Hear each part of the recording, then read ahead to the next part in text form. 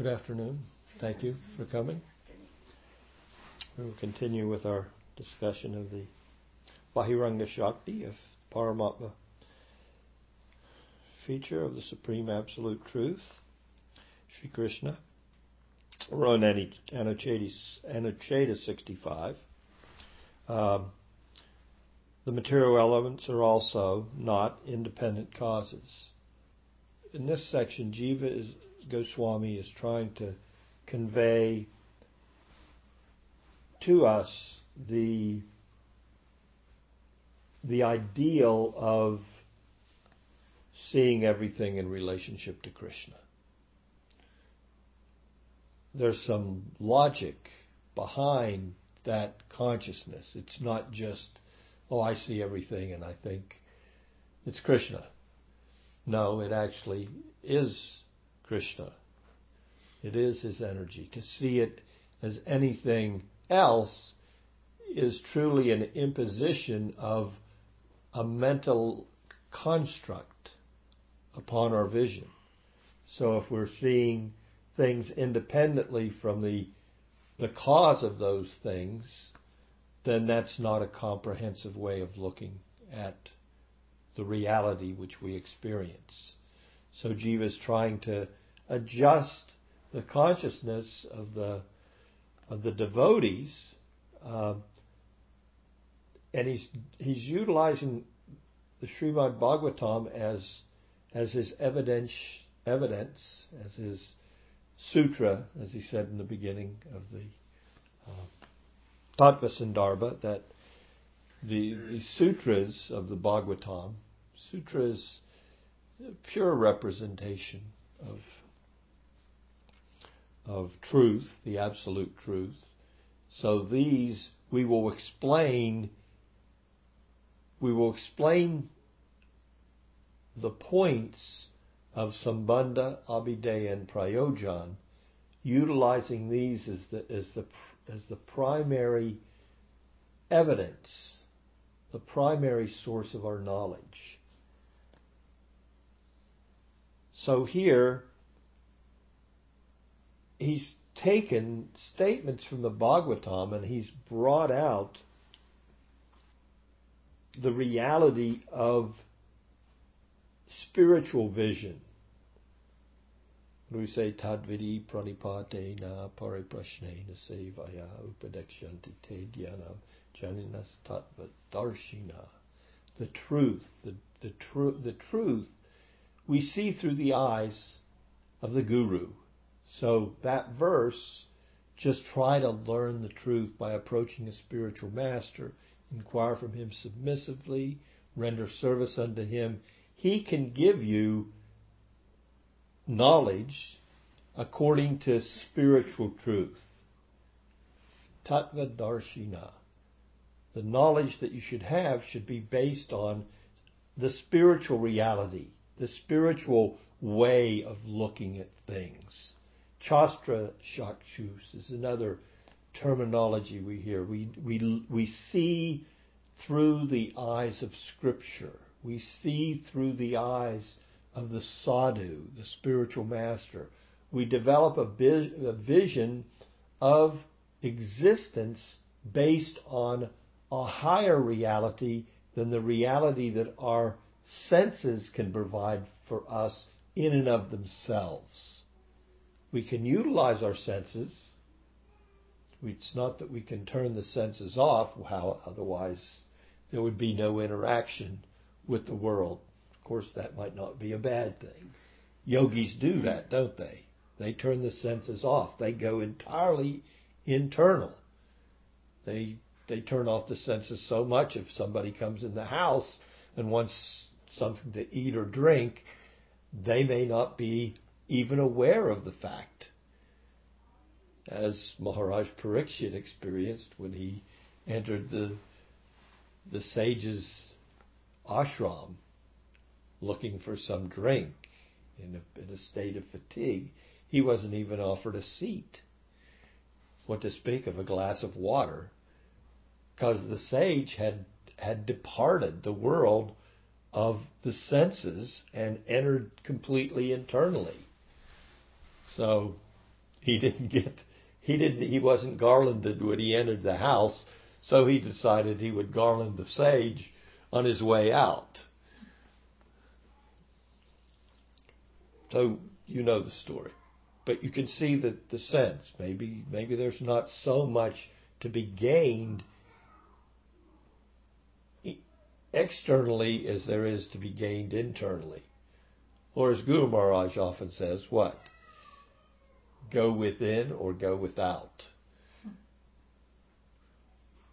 In the way of going without what is essential to your being. So to go within means that you won't go without. To go just without, well, you may not have all you need there. So this way of seeing matter, it seems like a very, what do we want to say? A very unique approach here Jiva's taking. I mean, he's finding things in these verses from the Bhagavatam. Who would find these things like this? Taking these verses and seeing that in this verse is refuted all the different ways of looking at an object or a body. I mean, it's how deep is the Bhagavatam that it enters into a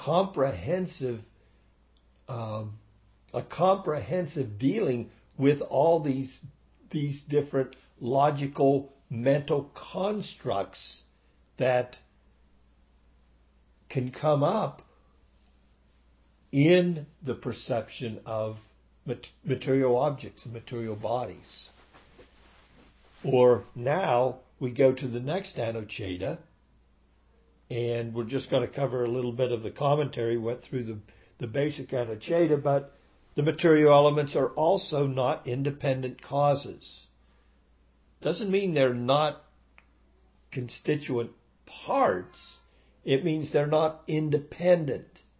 We should not look at matter. We should not look at matter in a combined form of a body or an object, or in a particularized form, like the Paramanu, the smallest conceivable material thing. It doesn't get any smaller than that. The atom is huge in comparison to what is this idea put forth in Scripture. The Paramanu is there's as small as you can get it. There, you can't cut it up anymore. It's like, that's it. You've reached the end. The atom, well, you can split the atom. At least that's what they say they've done. They've split the atom, and therefore they've created their own energy source by just splitting the atom. So much power in an atom. To conceive of it, where does that power come from? And a nucleus and a few protons and neutrons, flying around, and all of a sudden they speed that up to some incredible speed and do whatever they do to cut it, and all of a sudden there's a huge explosion. It is. How much power in an atom? If you think, now where does that come from? It's so small. The material scientists are looking at the atom as so small, and all this energy is coming from that. They're blowing up a whole city and killing hundreds of thousands of people with just the core was nothing. Just a small bit of what created, the bomb that blew up these cities at the end of World War II. So amazing. What do we know of nature? And it just happens by chance that there's that much energy in that, in such a compacting area as a nuclear core. So now Jiva goes on and he says, well, so we can't look at the conglomerate. You can't look at a conglomerate in any way that you may look at it, and none of the mental logic that you could apply is factual. And we saw different arguments there. Now he takes it to the next level. What about the things, the particles that make up something? Also, you can't see those as independent in and of themselves.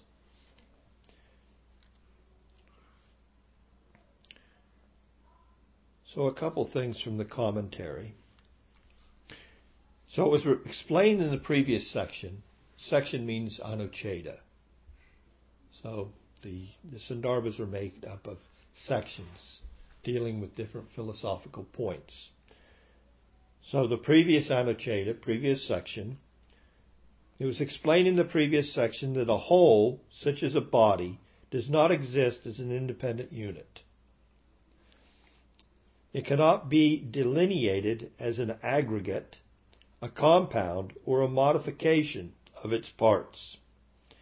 It is also true of the gross elements that are the basis of a whole, such as the body, because they are also wholes or units made of the tanmatras, or subtle elements. So the gross elements are not the basic building blocks of objects. If one proposes that since it is not possible to define a whole as an independently existing unit, then let us assume that the parts can exist independently. It's a logical thing. Okay, I agree. The table, you can't have the table here unless you have some wood and some glue and a little varnish. I mean, so we can break it down to all the different things that comprise it, whether it be a body, our body, or any inanimate body object. We should be able to break it down. Okay, I understand. You can't see it independent of its parts. That would be a faulty vision. It wouldn't make sense. So, but what about the parts? Even down to the molecular level. Can't we at least see those as independent constituents? And Jiva's saying, no, you can't see those as the independent constituents. You can't break it down and still see any independence without a cause. You say they're the cause of the table. Well, what's the cause of the parts of the table? And Jiva's saying, well, you can't trace it out to a part that's independent in and of itself. That's really what's being conveyed here. Everything is relying on something.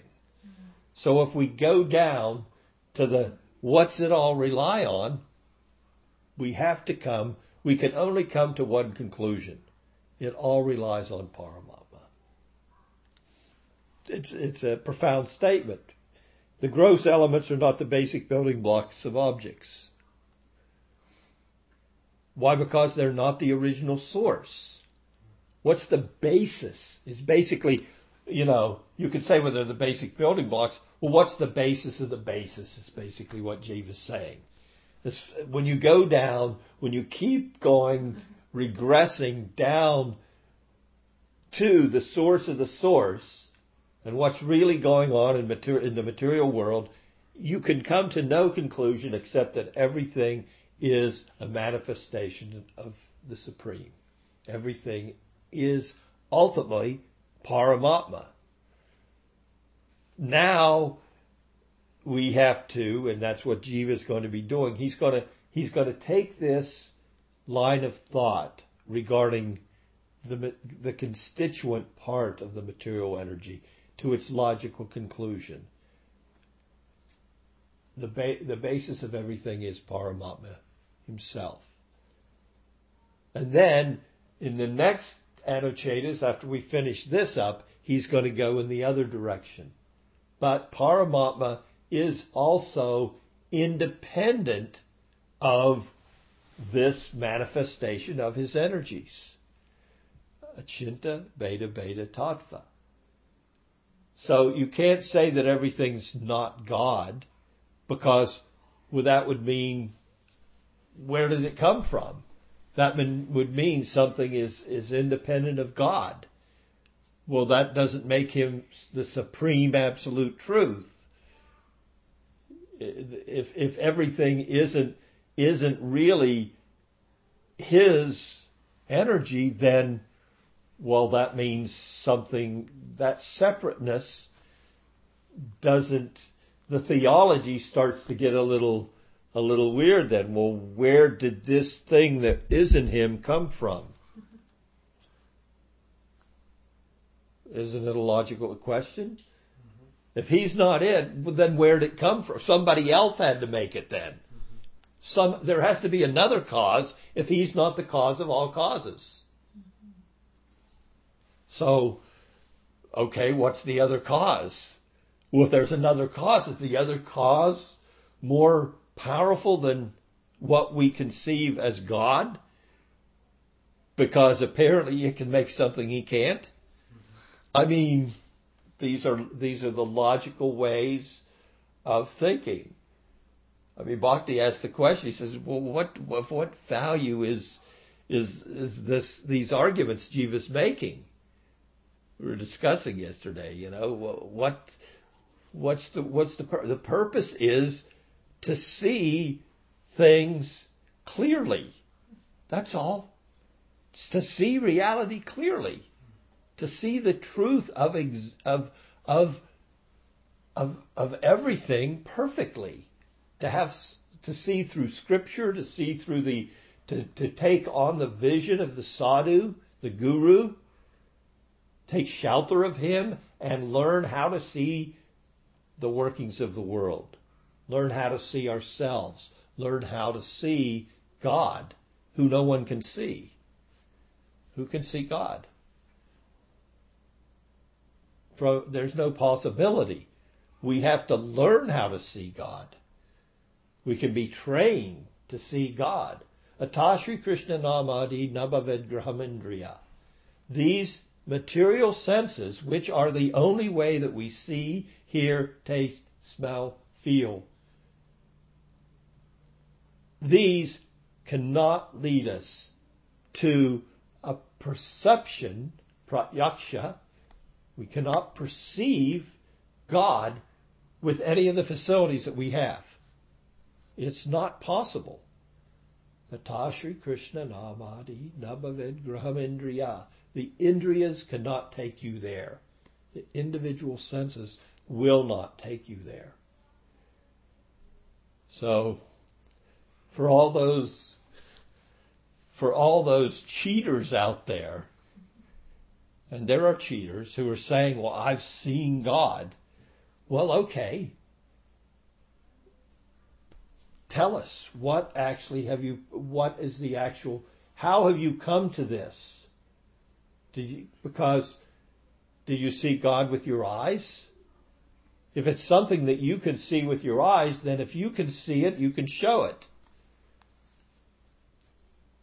Right? If I've seen a car, I can take you outside and say, there's a car. I can do that to anything. I've seen the Grand Canyon. Oh, how is it? It's splendid. It's wonderful. It's amazing. And then I can take you to the Grand Canyon and you can have the same vision. Okay, so you're saying you've seen God. Show me. If God is perceptible to the senses the way everything else is perceptible, that means someone who's seen should be able to reveal. Oh, I can see him and you can't? Yeah, it's a logical question. How is that possible? Well, you're not going to be able to see him with your material senses. I couldn't see him with my material senses. But I could gradually develop spiritual senses. I could gradually learn how to see things through the eyes of Scripture, through the facility of the Guru. He gives me the vision.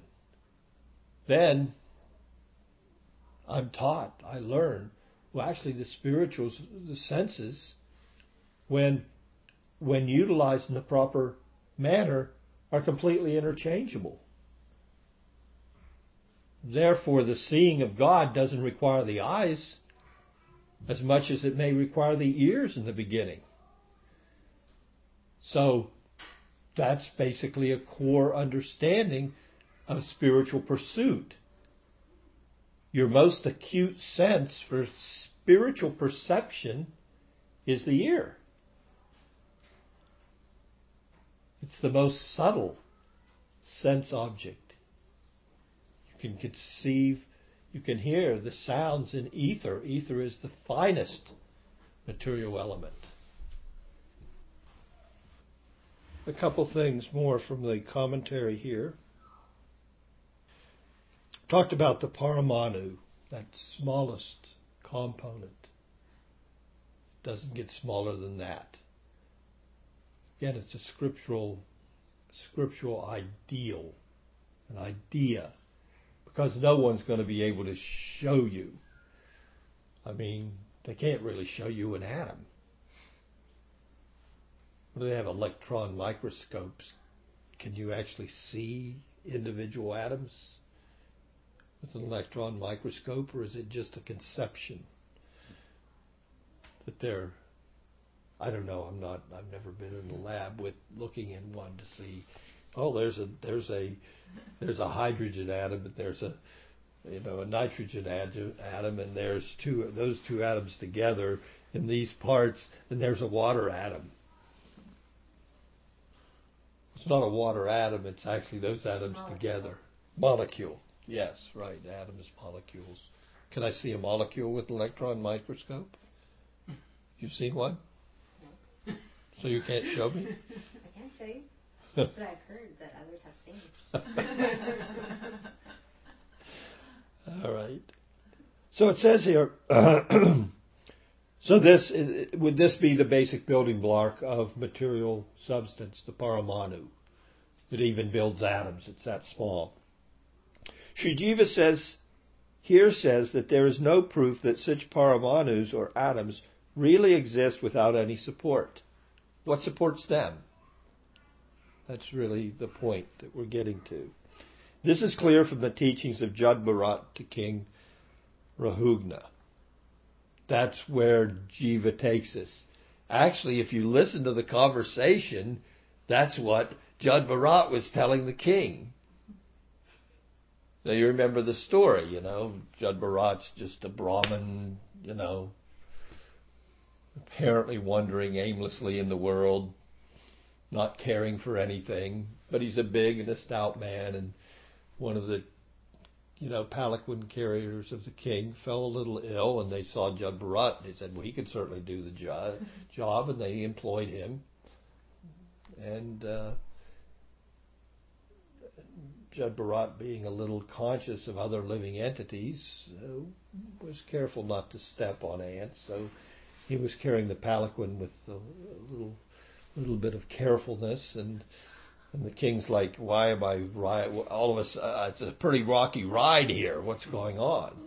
And the other palanquin carriers are saying, well, this guy, he seems to can't even walk straight, So Jad Bharat's like, well, okay, and he started to chastise him.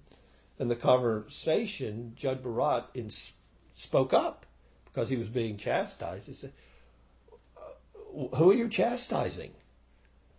You're chastising what? You're chastising me for carrying the palanquin, but what does this palanquin have to do with me? What does this? And he says, well, you must not be able to carry it because you're fatigued. I know you're a big man, but even me, a king, I get tired from time to time. You must be tired because you can't even carry the palanquin. He says, oh, so you think I'm a palanquin carrier. So he basically, Jud Bharat, the king is listening and he's hearing these, these deep insights into the nature of existence from this, big hulky guy that's just walking aimlessly in the world, and he realizes this guy's got something he gets down off his palanquin and pays obeisances. Imagine the king. It's like, teach me, enlighten me. You have something I haven't heard someone speak like this before. So, a couple verses are quoted here in the commentary from that discussion. Jud Bharat says to the king, Rahugana,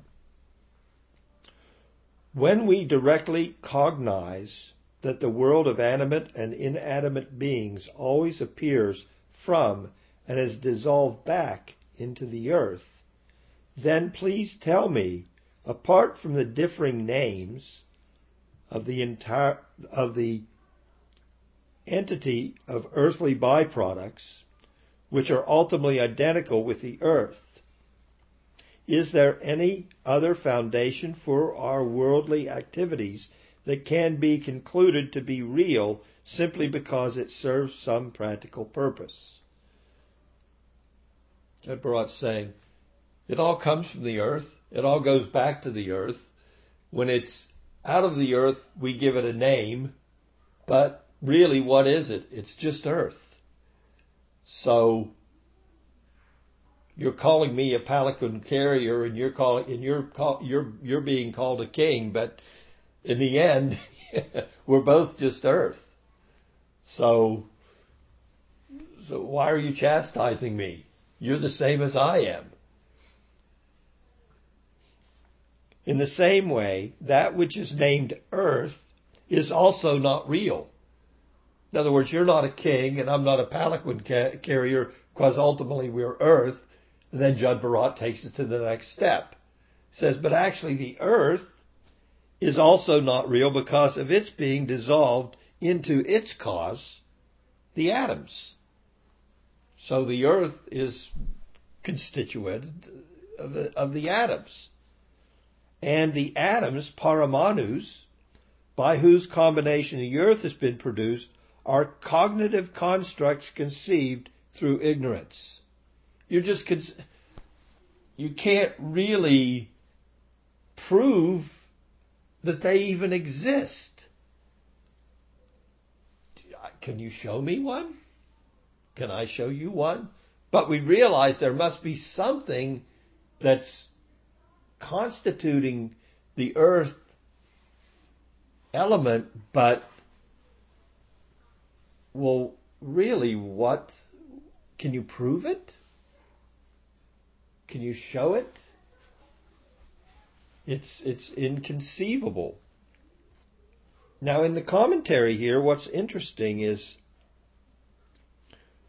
we come to the earth and the earth's byproducts, and everything's dissolved back into the earth, and the earth is dissolved back. So it's a regression. We go back to, well, what's the original source? Just read another thing here to kind of bring that out. In the verse cited here, Jud Bharat explains that the object denoted by the word earth is not real because it dissolves into atoms. Does that mean then that the atoms, the cause of earth, are real? He replies, no. To think that earth is made of atoms is only a mental construct born out of avidya, ignorance, because they do not exist factually or independently without any support. So this is the main point. They don't exist independently. It's a logical progression here. Well, what in and of themselves they don't exist in and of themselves. They have to have themselves a support. These verses explain that without the presence of Paramatma, the material tattvas do not combine to give rise to the objects of the universe, which include the material bodies. The Upanishads continue to describe that along with earth, the other elements such as water, fire, air, and so on, are also the body of Paramatma. This shows that Prakriti and all her modifications, although real, are not independent of Paramatma. Then the conclusion. The purpose of this entire analysis is to dispel the prevalent concept of Advaitavad that the world is a mere appearance, vivarta or mithya. Such an erroneous concept is directly opposed to, I forget how to pronounce the word. Anathema. Okay. Anathema. To the path. That means it opposes. I have a computer and it can tell me how to pronounce words. You just click on a little speaker icon and it'll say any word for you. Anathema. To the path of bhakti. And thus Sri Jiva endeavors to uproot it. An objection to this is raised in the following section. So now we're getting to the why all this endeavor by Jiva? Because it stands in opposition to bhakti.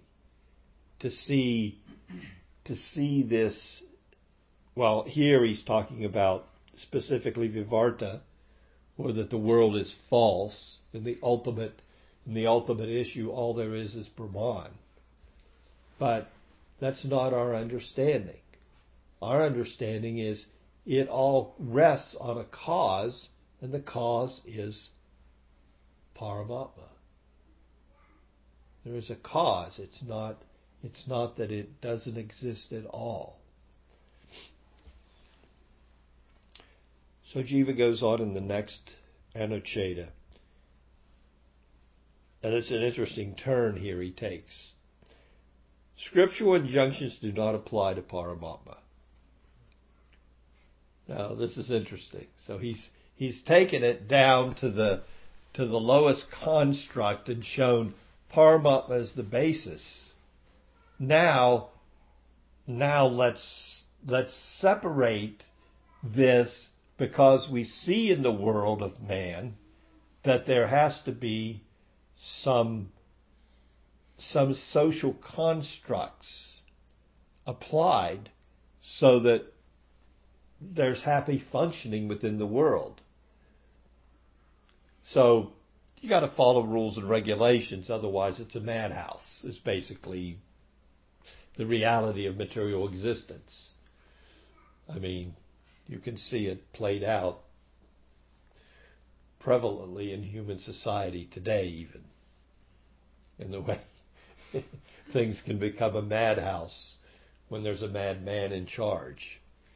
So, scriptural injunctions do not apply to Paramatma. They apply to other people, is the point. So, this is an interesting approach that Jiva's making here. If you have proper vision, if you are detached enough to see Paramatma as the basis of everything, including your very self, and everybody, if you can see with that vision, the rules and regulations don't apply to you either. But that kind of vision only comes with absolute detachment. So this is a very interesting Anucheta here. So Jiva Goswami begins. Objection. Put your hand up in the courtroom. I object. But is it not so that if everywhere, every body or composite whole were nothing other than the real existent, Paramatma, then because bodies acquire designations such as a Brahmana, Paramatma would be liable to the rules and prohibitions resulting from the virtues and vices present in such a body, which, in the case of Paramatma, would be an impossibility. Therefore, should we not admit that the composite whole is necessarily different from Paramatma? It's a pretty good argument. Huh? I mean, okay, so you're saying Paramatma is everything. That the Supreme is everything and every body and every object and every part of the part of the part of the part. You break it all down and it's all Paramatma. But some of those things that arise from, some of the things we perceive in the world are bodies. And those bodies we give designations to. And those designations in human society, in order to keep peace and prosperity and interact properly, are given different designations. The designations have certain responsibilities and ways they have to act in society so that there's not utter and total chaos. Makes sense? So, therefore, that Paramatma who is the constituent basis upon which that body is formed, since you said everything's Paramatma, okay, well, I object. That means, then Paramatma has to be subject to the rules and regulations. But Scripture doesn't ever say that. Paramatma has to follow Dharma. There's no basis for your statement. So therefore, your whole logical presentation now just collapses. That's what Jiva has raised his own objection. Well, hold on. That doesn't work. Because we see Brahmins do have to act like Brahmins. And Kshatriyas have to act like Kshatriyas. And if they don't, as Krishna himself, the Lord himself, the absolute truth, said to Arjuna on a battlefield, it all breaks down if you don't follow Dharma. There has to be some following of some distinctions made for things to go on. So don't tell me it's all God, because that means God's going to have to follow some rules and regulations. But Scripture doesn't support that. Well, so Jiva's raised the objection. Now how's he going to deal with it? So he deals with it by quoting the Bhagavatam. And he quotes something that Narada said. Anticipating such a doubt, Narada was anticipating this doubt. Okay, that's cool. He knew this was going to come up. So he answers. He says the following. This is from Narada. As long as a doubt persists in regards to the real existent, the basis of everything, if you break it all down, what's the heart of everything? It's Paramatma. So, as long as a doubt persists in regards to the real existent, as long as one is unaware of the real existence is Paramatma, as long as that doubt's there, the delusion of the sameness of separate identity remains.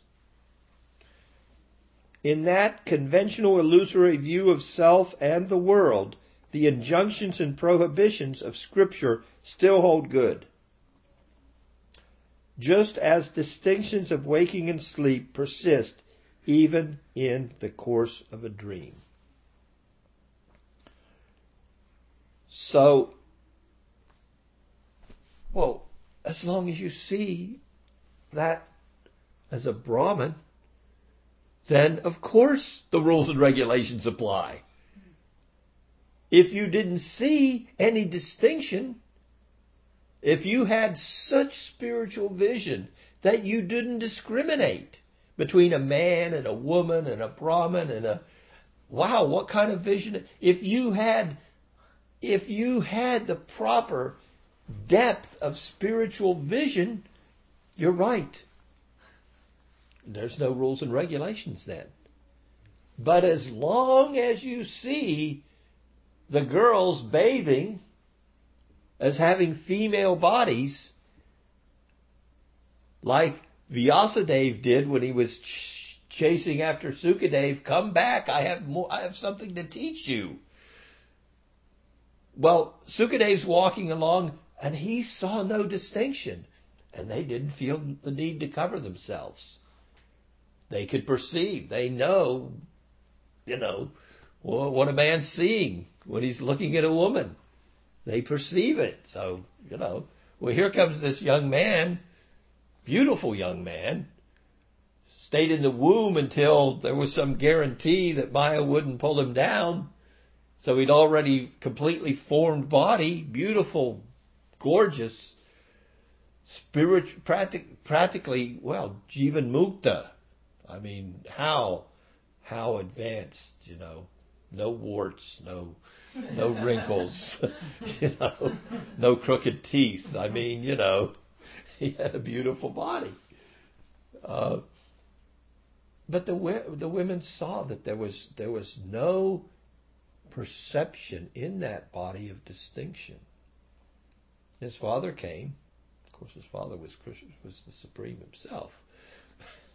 But he saw a distinction, and the women covered their bodies. So as long as you see the distinction, you're right. But if you had full vision, Narada says, then there are no rules and regulations then. Just read a little bit more of the Anucheta, and then we'll finish.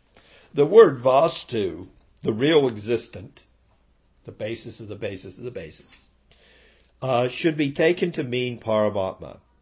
When a doubt, Vikalpa, persists that the real existent, Vastu, is Paramatma, meaning that as long as one has not come to the conclusion that he is such, as described in the previous verses, till that precise moment.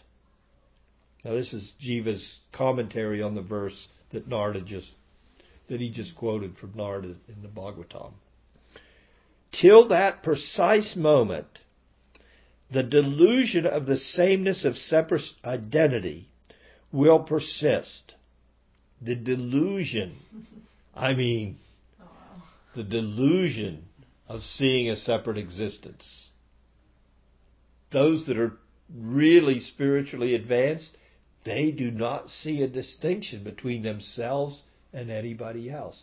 Even the people on the path of bhakti, they also develop such sight. They do not distinguish.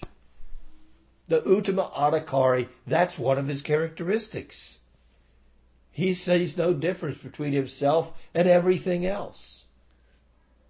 Can't preach like that. He has no ability to preach, because what's there to preach?